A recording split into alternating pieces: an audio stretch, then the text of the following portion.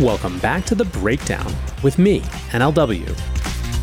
It's a daily podcast on macro, Bitcoin, and the big picture power shifts remaking our world. What's going on, guys? It is Friday, January 5th, and we are catching up on all of the news this week. So much going on. Lots of little stories as we get very, very hyped for the ETF. Before we get into that, however, if you are enjoying The Breakdown, please go subscribe to it, give it a rating, give it a review, or if you want to dive deeper into the conversation, come join us on the Breakers Discord. You can find a link in the show notes or go to bit.ly/breakdownpod. So friends, like I said, today we have a serious grab bag of topics. We are going to be ripping through many of them. And where we start is, of course, with the ETF. With Bitcoin spot ETF approvals expected any day now, sources at the hopeful applicants ran through their to-do list with reporters from the block. Grayscale is working on an updated 19.4b rulemaking filing, which needs to be submitted by Tuesday. This is necessary as their current paperwork was filed months ago and needs a refresh. All issuers will also need to file their finalized S1 prospectus filings. Some of these product disclosures currently omit fees and the names of authorized participants in charge of market making for the products. On the SEC side, both types of filings will need to be approved. These approvals won't necessarily come at the same time, with Bloomberg analysts anticipating a short delay between 19.4b and S1 approvals.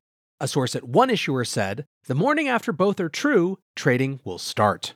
Now, one source expected that trading will go live on Thursday or Friday of next week. Another source said there was some uncertainty as most applicants don't have deadlines until March. Bloomberg senior ETF analyst Eric Balchunas said in a Thursday Twitter post, "SEC is giving final comments as we speak. Then issuers will submit final 19b4s and S1s soon after. So I mean, this is definitely as close to done as we've been, but no official approval as far as I know." This was in response to a cryptic post from Skybridge Capital founder Anthony Scaramucci, which simply stated, "It's done." A spokesperson for the SEC told the block, "We don't comment on individual filings. Broadly speaking, if the commission declares a registration statement effective, that is reflected on EDGAR.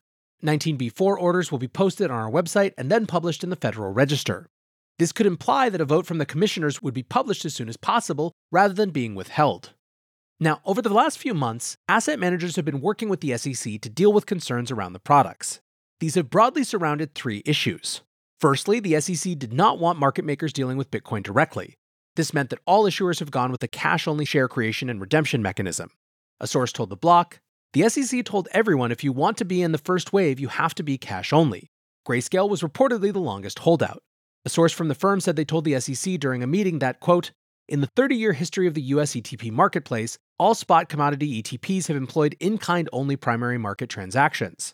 Caution should be exercised before breaking with this convention for the first time as it relates to the approval of spot Bitcoin ETPs. Secondly, the regulator wanted to know which market-making firms would be named as authorized participants. Asset managers have now named major Wall Street firms including JP Morgan, Jane Street, and Cantor Fitzgerald as their APs. Naming APs ahead of time isn't typically required, but this time the SEC insisted, according to a source. Finally, the SEC wanted to know how asset managers plan to handle airdrops and hard forks. Although a major Bitcoin fork hasn't occurred since 2017, the SEC reportedly wanted to ensure procedures were declared just in case.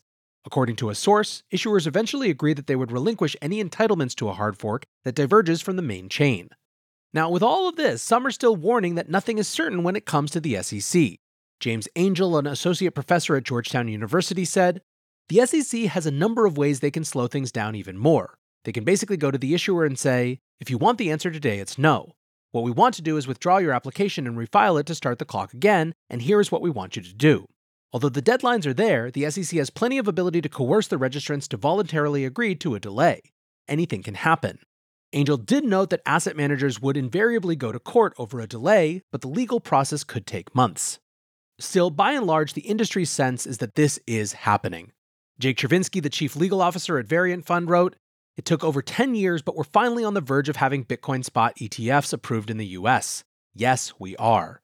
Many deserve credit for this milestone, but chiefly Grayscale and its lawyers who had the guts to fight this out in court and won. Let's fight more in 2024.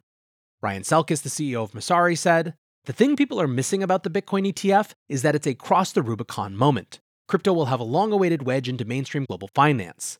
That won't unhappen. Mass crypto adoption is inevitable with this step. It's just a question of time horizon." Now, of course, with the long battle over Bitcoin ETFs seemingly coming to a close, attention will inevitably turn to other cryptocurrencies which could be next in line. Analysts are focused on ETH as the likely candidate to be granted the next spot crypto ETF.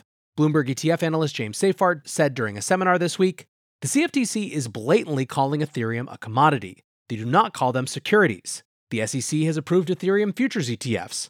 So again, Gary Gensler will not explicitly say whether Ethereum is a security or a commodity, but in their action by approving those Ethereum futures ETFs, they're implicitly accepting those Ethereum futures as commodities futures."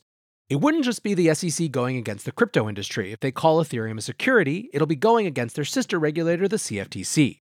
That's why I think we could see a potential Ethereum ETF approved this year as well. DC Investor agrees, tweeting, "Once the Bitcoin ETF hits, literally everyone in the newly emergent TradFi crypto sector will be looking at the fact that only one other asset has CME futures. A live futures ETF has been referred to in the past as a commodity by the CFTC and prior SEC chairs. It's ETH." Now, there are already a number of spot Ethereum ETFs waiting in the wings, including products from ARK and Grayscale.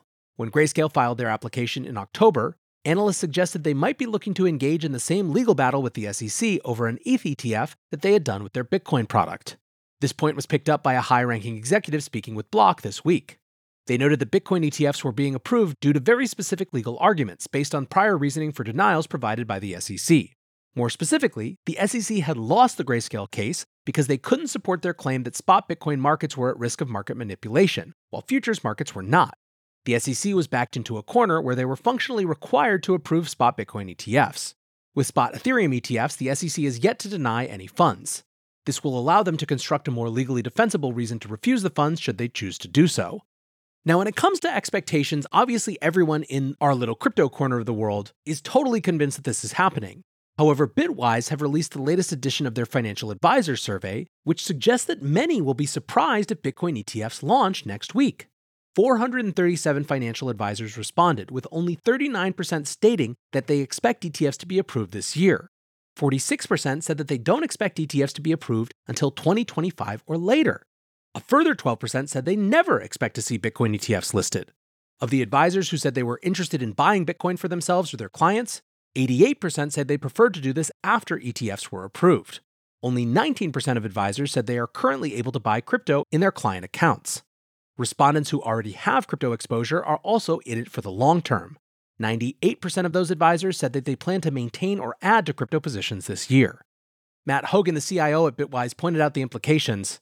"We surveyed 400 plus financial advisors in November and December of last year. Only 39% expected an ETF approval in 2024. And folks think it's priced in." Today's episode is brought to you by Kraken. For far too long, the whole financial system has been standing still, too slow, only on for certain hours, overly designed for some types of people, but not for others. Crypto, at its best, represents progress. It asks the question, what if? It invites people in instead of leaving them out. It's on 24/7, 365, and moves at the speed of real life. Not everyone believes it. We've got our fair share of detractors, but that's the way it always is when you're building something new. Kraken is a crypto company that has been through the highs and lows of the industry, facing forwards towards progress throughout. And now they're inviting us to see what crypto can be. Learn more at kraken.com/thebreakdown.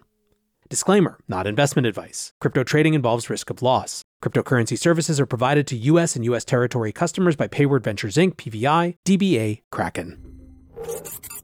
Now, speaking of institutional flows, CoinShares have released their end-of-year wrap-up on crypto fund flows. The final week of the year was a big one, with $243 million being added to assets under management for exchange-traded crypto funds. That's more than double the previous week's inflows, obviously reflecting ramped-up anticipation of big moves surrounding the ETF approval. Overall, 2023 saw $2.2 billion worth of inflows into crypto products, massively outperforming the dismal $816 million of inflows for 2022, but a long way behind the $10.6 billion added in 2021. 2023 ended up the third largest year of inflows, also behind 2020, which was in second place. Bitcoin was, as you might expect, the top performer of the year, adding $1.9 billion or 86% of total inflows. Solana was the surprise second-place asset, capturing $167 million worth of inflows. Ethereum managed just $78 million in fresh capital added to funds. CoinShares research head James Butterfield noted that last year was a dramatic turnaround for the asset class, with, quote, much of the recovery in the final quarter, where it became increasingly clear that the SEC was warming up to the launch of Bitcoin spot-based ETFs in the United States. Based on his models, Butterfield suggested that at current market pricing, traders are pricing in around $1 billion in seed funding for Bitcoin ETFs. So friends, that is the ETF news from here. Every day it's just going to be more and more minutia until this thing actually gets passed. But before we wrap up for the week, let's go through some other topics. The Celsius estate has announced that it will unstake existing holdings of Ethereum in order to facilitate asset distribution to creditors. Celsius said that they had, quote, started the process of recalling and rebalancing assets to ensure ample liquidity. The massive unstaking operation is already underway. Although we don't have confirmed numbers from Celsius, over 17,000 validators joined the unstaking queue yesterday, representing around 1.2 billion worth of ETH leaving the consensus mechanism. Celsius said the process will take a few days and noted that the staked ETH had, quote, provided valuable staking reward income to the estate to offset certain costs incurred through the restructuring process.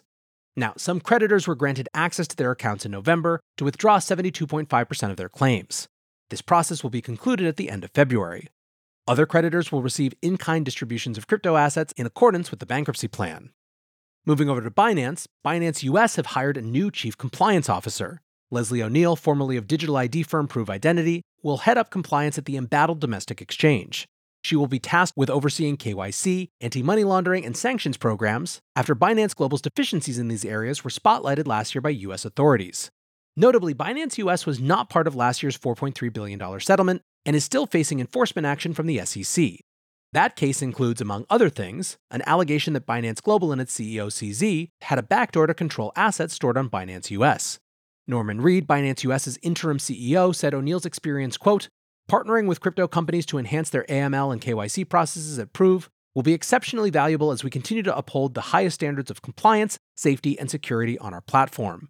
Now, if you are surprised that Binance US is actually still a going concern, you are not alone. Last year saw volumes on the exchange plunge to near zero as it came under scrutiny from regulators and law enforcement agencies. The previous chief compliance officer left the exchange in November, and the firm also reportedly lost its chief risk officer in the same month, with no replacement named at this stage. Now, this hire would suggest that the company is going to continue to make a run at it in the US, although it seems like they have an incredible mountain to climb. Now, speaking of Binance, the SEC is seeking to leverage the recent Terraform Labs decision in its fight against other crypto exchanges.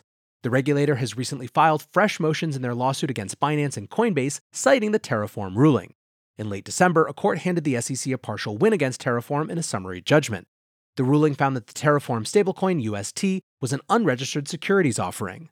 This decision was largely based on the stablecoin being offered in conjunction with the yield platform Anchor protocol.